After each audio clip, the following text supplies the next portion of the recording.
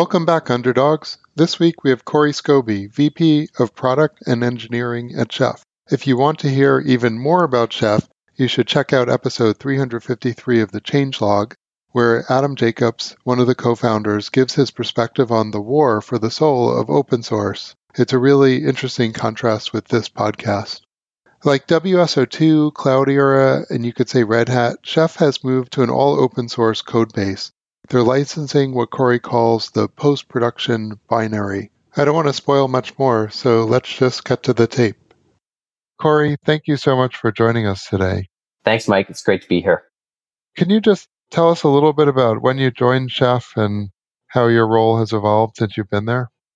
Sure, absolutely. So I joined Chef in March of 2018, so a little shy of 18 months ago. At the time, Chef had been through some really interesting expansion of the product portfolio. And so I was brought in to lead the product and engineering team and vision overall around bringing together the parts of the product portfolio that we'd put on the table at that point, which included the traditional original Chef project, InSpec, which is our open source project around security and compliance, and then Habitat, which is our open source project around application orchestration and deployment. Recently, Chef announced that it was open sourcing 100% of its software under the Apache 2 license, and at the same time announced that Chef Enterprise Automation Stack. I'm wondering what's in the Enterprise Automation Stack, and how do you get people to pay for it if it's provided under Apache 2? Sure. That's a great question. In order to answer that, I need to sort of take you back a little bit in time. Chef was founded in 2008 and started an open source project shortly thereafter under an Apache 2 license, the original Chef project, and went through years of development. Over time, as the product portfolio evolved, Chef had become essentially what we described as a loose open core company, which meant that there was a core product which provided value to customers in the Chef engine, the Chef infrastructure automation suite of tools. And then we had created some proprietary software on top of that to help fuel the monetization value of using the underlying open source project. For us, that was a product called Chef Automate, which was our enterprise access control plane. And ultimately, at the end of the day, we went through sort of an existential discovery of our own last year to figure out how we would take the parts of the product portfolio, we continue to take the parts of the product portfolio forward, honoring the open source nature of the way that Chef was started and that most of the other projects, InSpec and Habitat, were started, and yet being able to effectively deliver value and monetize commercial customers in that realm. And so we announced in the beginning of April that we were going to do exactly what you just said, Mike. We were going to open source the entirety of our kit. So for us, what that meant was we were going to take any of the additional on top of the open source projects, software development that we were doing. For us, that was Chef Automate, and about 50% of the company of the engineering team anyway, was primarily focused on delivering Chef Automate as a proprietary piece of commercial software on top of Chef and InSpec. We decided to take all of the remainder of the product work that we were doing and open source it, to attach it to the Apache 2 license because we believe in the alignment and the permissiveness of Apache 2 as a license vehicle for open source software development. And so today, if you look at today's Chef, 100% of the work that we do in product engineering, so 100% of the work that we do that results in software distributions that customers use first order in their environments, is done in open source. It's done with the Apache 2 license. It's done in an open and collaborative way that you would expect a well-run open source project or multiple well-run open source projects to be. And for what it's worth, we have somewhere around 1,000 repos today in GitHub. So that gives you some sense of the expansiveness of the product portfolio. Now, a lot of those repos are around specific components that we build for Habitat, but nonetheless, there's still hundreds of sort of core repos that are the tools that make up the Chef ecosystem. So we open sourced everything, and in the belief that being transparent and and accessible, having that software development process be accessible to our customers with value to everybody. We could build better software if we collaborate with the people that use the software. The flip side of that is that we are venture-backed commercial entity. And of course, our goal is to get people to pay for the value that they get in Chef and Inspec and Habitat and Automate and all the rest of our product portfolio. And so along with the announcement and the move to move all of our software development to open source, we also decided to make a change about how we distributed the software that we built and maintained on a regular basis. And so the coupling of that was that moving forward, we decided that all new builds or new releases of Chef software, of Inspec, of Habitat, and ultimately of Automate would come with a commercial EULA attached to them.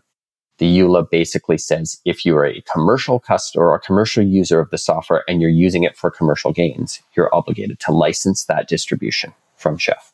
And so the combination of those two things means that essentially we were able to resolve two core questions that were really hampering us in our relationship with customers and with users in open source. One of them was, explain to me what's free and what's proprietary. And that, or what's open source and what's proprietary, let's call it that. That was a very difficult question to answer. And we would have to draw across the various different projects a very wavy line that differed by project on how much of it was proprietary, how much of it was open source, where did the features go, etc. And so by moving to 100% open source, the answer is very simple. 100% of it is open source and 0% of it is proprietary. And we've got a very simple way to answer that question to anybody in the Chef community or ecosystem or in our customer base. The other question that customers often asked us was what was free and what was commercial? And that, of course, also had a very wavy line. It was very difficult to explain to anybody the difference between the free or the commercial parts of our offering. And of course, as an open source company, that's trying to commercialize on an open core model, you're motivated to try and put more of the feature functionality into commercial or proprietary software to try and shore up the value proposition. By going to 100% open source and going to a commercial distribution of the software that we use. So distribution being the software that we produce after we go through our release engineering and testing cycles and everything, the actual binary packages that we distribute to the world, those come with a commercial license attached to them. And so the answer is 100% of the intellectual property is free and you can do with it what you like. But if you want our post-production version of how to easily install turnkey software into your environment, that comes with a commercial license. And we expect customers to honor that with a relationship with Chef. Do you think that not providing a binary for the community hampers adoption? Well, interestingly, I think if you were starting out as a open source company, you really want to ask yourself, like, what are your goals and why are you choosing open source as a software development methodology? And in many cases, if you're starting out and you don't have an established community, established user base, an established brand, etc., one of the things that you can do is you can offer your software for free to the world. Free as in beer, as opposed to free as in available intellectual property. That can definitely help you with adoption. We have a relatively, Chef goes back a decade now, and we have a strong base of users. What we've decided to do in order to try and maintain the grassroots adoption of our software is make it as accessible as it was before. So in other words, anybody can land on chef.io and download our binary software in the exact same way as they could before. So the availability of the software is not different. The license terms that come with it simply say, if you're using it, doesn't matter what kind of organization you are, if you're using it in an experimental way, or you're trying to learn about it for your own benefit or to evaluate fit in your organization or what have you, that is free use and you're not obligated to have a license relationship with Chef. If you are using it in a commercial way, you're obligated to have a license relationship with Chef to use our package of that software. And so in that regard, I suspect that we probably will turn down our grassroots adoption a little bit. in that regard. For us as a mature open source company, that's a trade-off that we're willing to make. But if you're a brand new company and you're trying to get, adoption and validation of the technology in the field, that's probably could be a major hamper for sure. So enterprise automation is a huge horizontal market, and I'm wondering if you segment the market in any way. We don't naturally. In other words, there's not specific vertical industries that we try to focus on. Although I will say that if you looked at the demographics of our customer base, there are industries that naturally lend themselves to enterprise automation more than others. And those industries tend to be industries that are heavy in compute environments and transactionality, etc. So if you look at financial services, for example, financial services is a strong sector for us. It's a strong sector for, I think, most companies in the enterprise automation space. We don't specifically target financial services, but the characteristics of financial services is they tend to have lots of compute resources in lots of hybrid environments, both on-premise and in the cloud. And the management of those environments is a material cost to them and also a material opportunity for efficiencies that get them to the next level of execution in their industry. And so they tend to go together well. Other sectors that are strong for us are things like government, where there's a lot of compute in certain types of both civilian and DoD kinds of government environments, the hospitality industry, logical places where you see larger companies deploying larger fleets of computing resources. So when you change, and I realize this change is very recent, but when you change to, I guess, tweak the business model, did you think that affected the value proposition for the commercial offering? What's interesting is that I actually don't think it really affected the value proposition that much, because before we changed our commercial licensing on the binary distribution, the reality was that the customers that were paying us money for Chef were paying us money for Chef because they wanted to get their software from us. They wanted to have assurance and support that somebody was there to stand behind the software when they needed it. They wanted all of the things that are basically the core value proposition. And today, if we describe the value proposition of having a commercial relationship with Chef, it's that you get the best world-class distribution of the software that's available.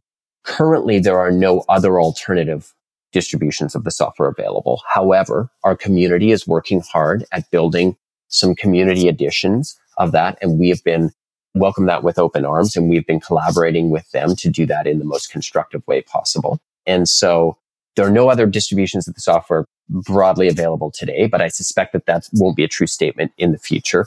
Red Hat and CentOS are probably this historical example of the arc of that kind of thing.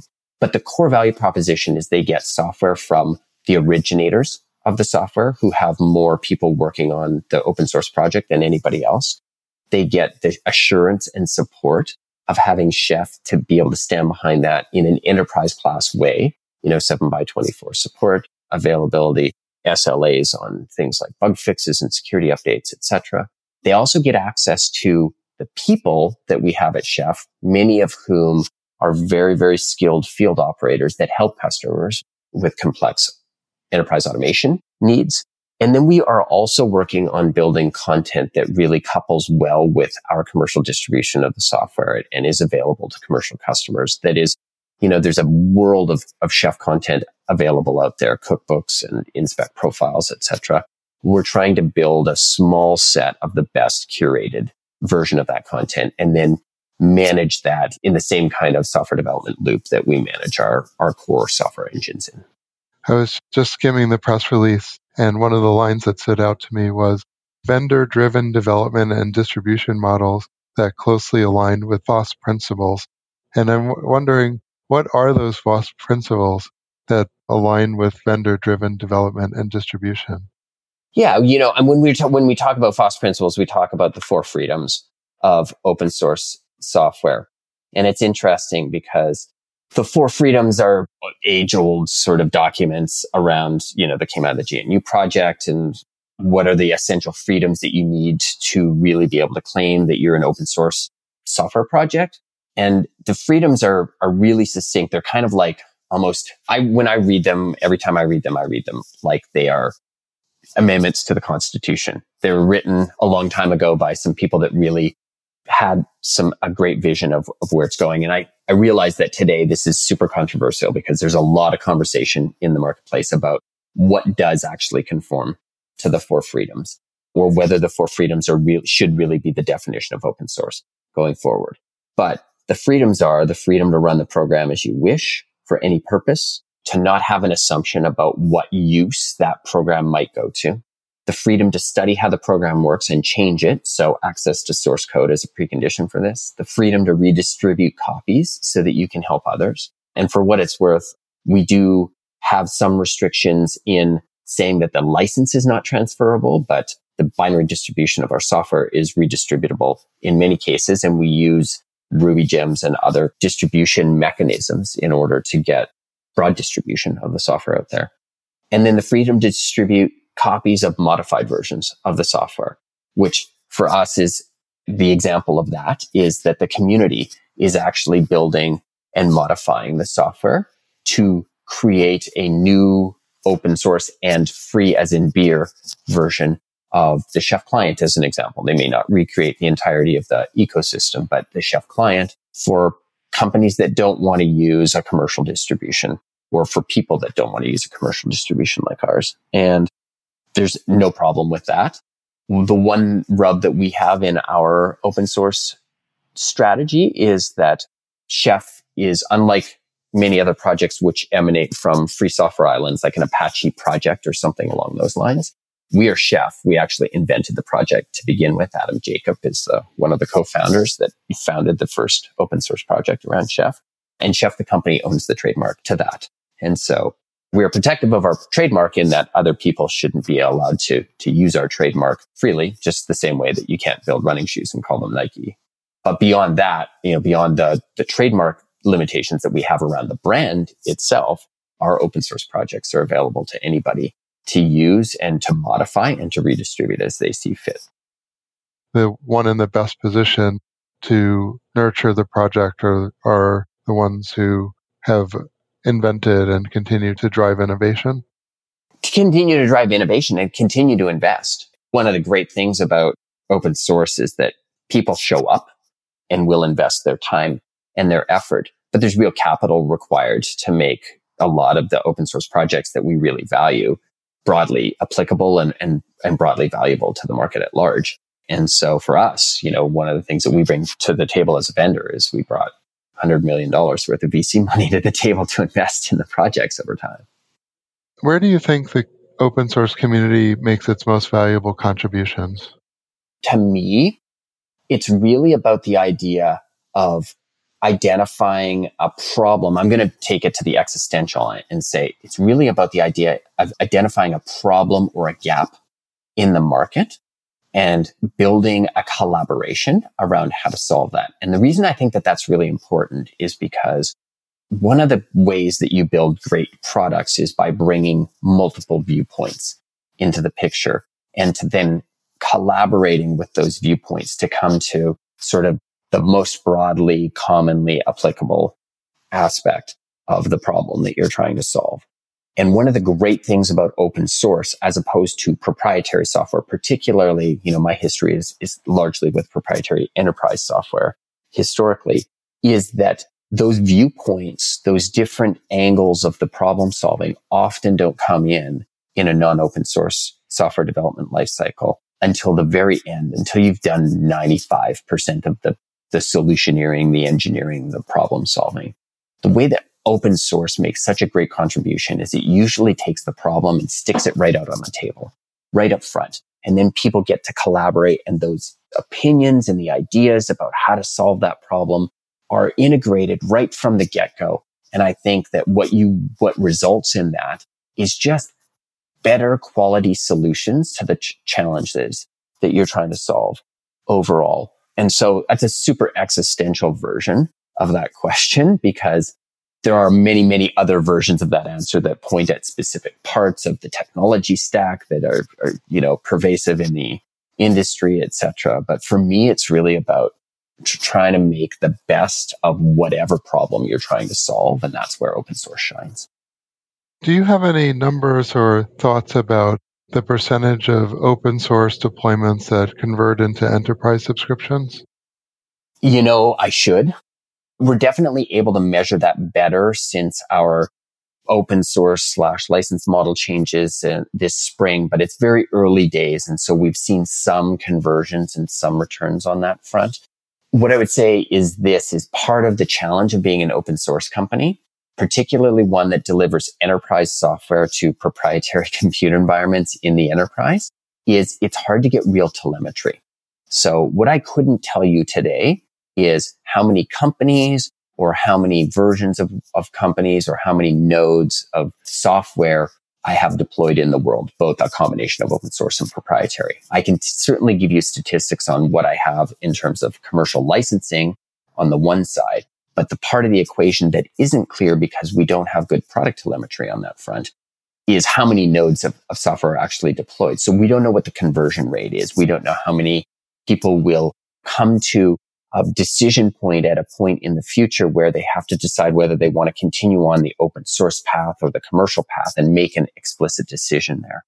So unfortunately, Mike, today, I don't have very good statistics about that. I can tell you that we suspect that we will see some uplift in companies deciding to follow the commercial path now that we're driving that decision point at some point in the future. But it's going to be difficult to calculate how that converts to the distribution of software in the past. 45 million downloads of Chef over the last 10 plus years. So there's a lot of it out there. It could also become more challenging if there's another distribution that's not distributed by you.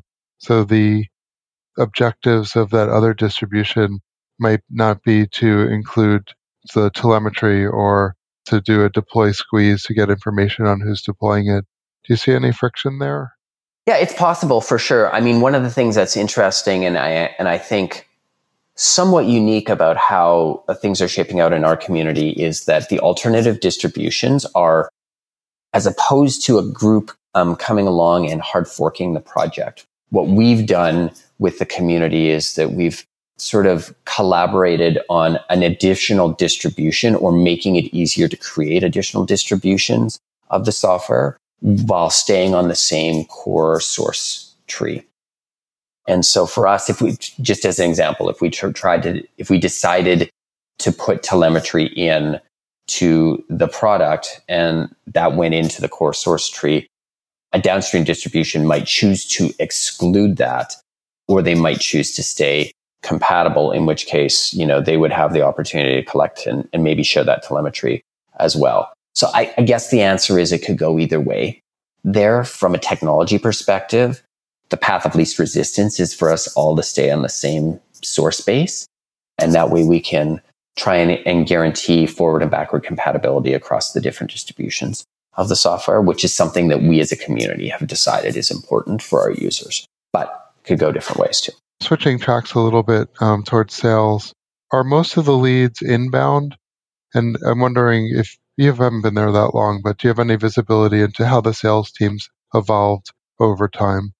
One of the things that we decided to do when we made our licensing changes and whatnot is to really focus on the fact that we are a company that largely delivers to enterprise class customers. So sort of global 5,000 industry players. On that front, it's a good mix of, we still have lots of inbound interest.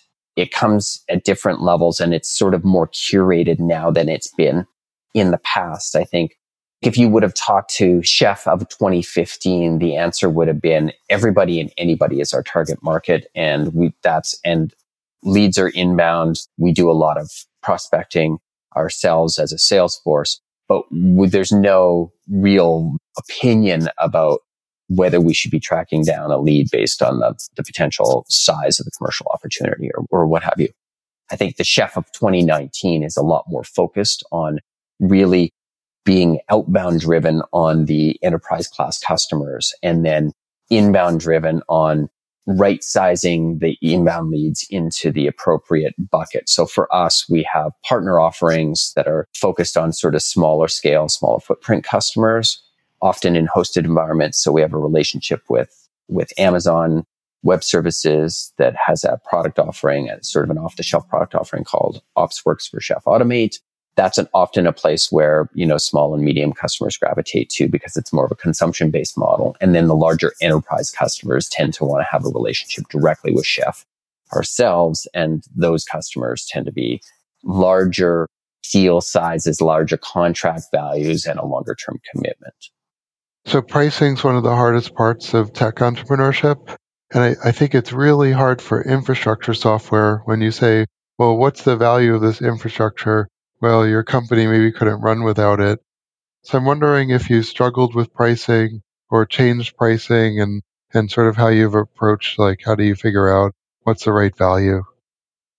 So what we didn't do is we didn't change the established market value of our suite of infrastructure automation, security, compliance. So overall, the net value of that in the marketplace is exactly the same before and after the business model. What's interesting about what we did with licensing is that prior to changing the commercial terms on our distribution, customers really bought a license to Chef Automate, which was our proprietary management console, but they paid by the number of systems that they were connecting up to that management console. So it was sort of a proxy value to the real value that they were getting, which is they put Chef on a server and it does configuration management for them, right? But then they paid us by paying us to see and manage the visibility of that in an enterprise console on top. That was a side effect of the open core, proprietary, open source software relationship that we had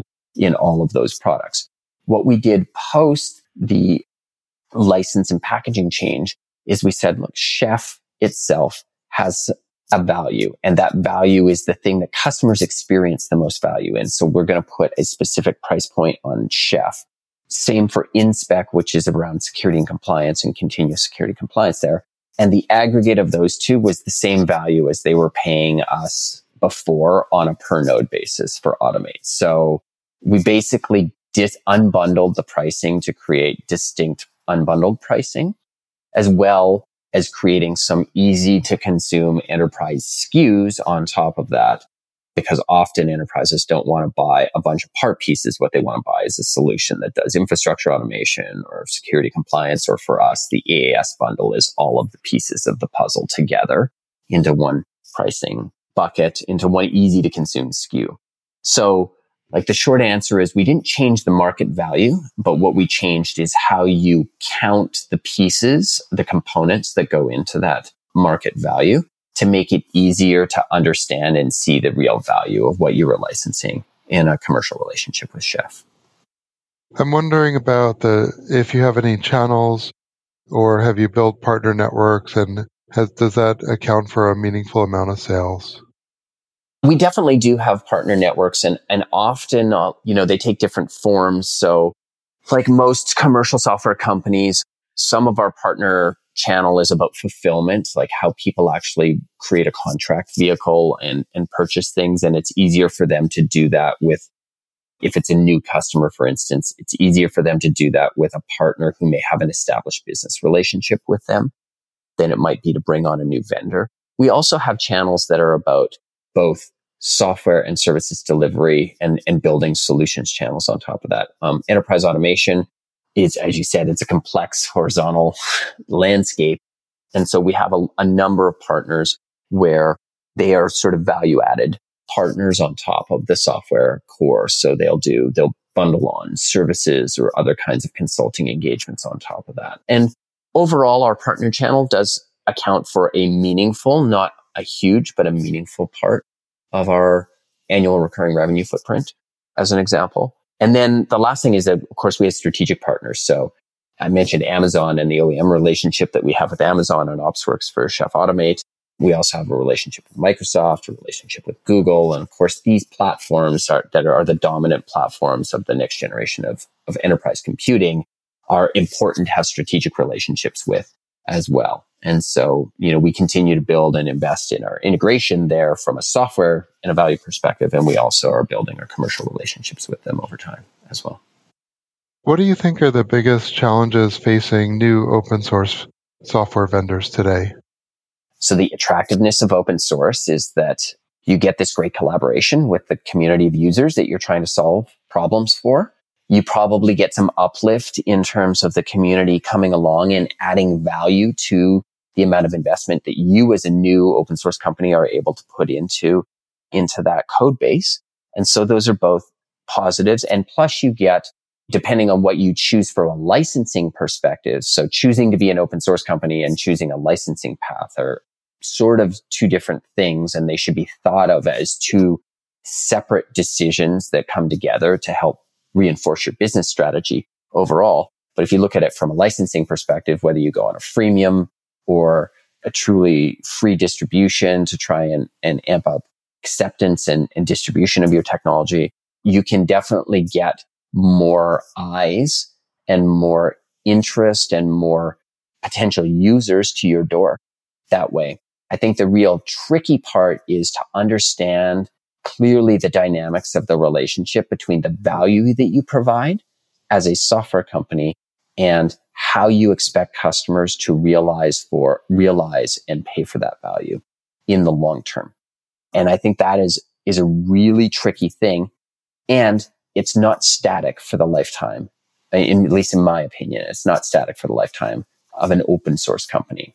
So you may choose open source as a business strategy and a software development strategy early in your life cycle for one set of reasons, and then choose to continue or expand or refactor that open source capability later in the life cycle of your company, depending on where you're at in that evolution. And it's something that you should revisit on a regular basis. I think the other thing that's really hard for open source companies today is to choose.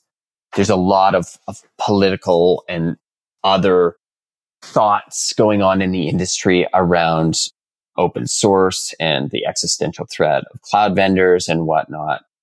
That's a whole sort of political hotbed of topics that I think has spawned a huge derivative of interpretations of sort of open source licensing and open source licensing strategies, etc., to try and protect the intellectual property base from something. And gosh, I think you got to go into it with the idea that you're going to be the best at solving the problem that you're starting right now and let the market dynamics play out. Corey, that was really fantastic. Thank you so much for sharing all your thoughts today. Oh, thanks for having me, Mike. It was great, and obviously something I'm passionate about is the evolution of open source and how we can all be better open source stewards. And best of luck with Chef. Special thanks to the Chef team for volunteering Corey. Transcription and episode audio can be found on opensourceunderdog's.com. For this episode, we also added a link to changelog number 353 if you want to hear the interview with Adam. Music from Broke for Free, Chris Zabriskie and Lee Rosevier. Production assistance from Natalie Lau. Operational support from William Lau. Please leave a review or add Open Source Underdogs to your podcast favorites list. That helps us get the word out. Our Twitter handle is @FossPodcast. That's FOSS Podcast. Next week, another bootstrapper, Peter Zaitsev, founder and CEO of Percona. As one of the early engineers at MySQL, he's had a ringside view of the open source database landscape, and he's super interesting. Don't miss it. Until next time, thanks for listening.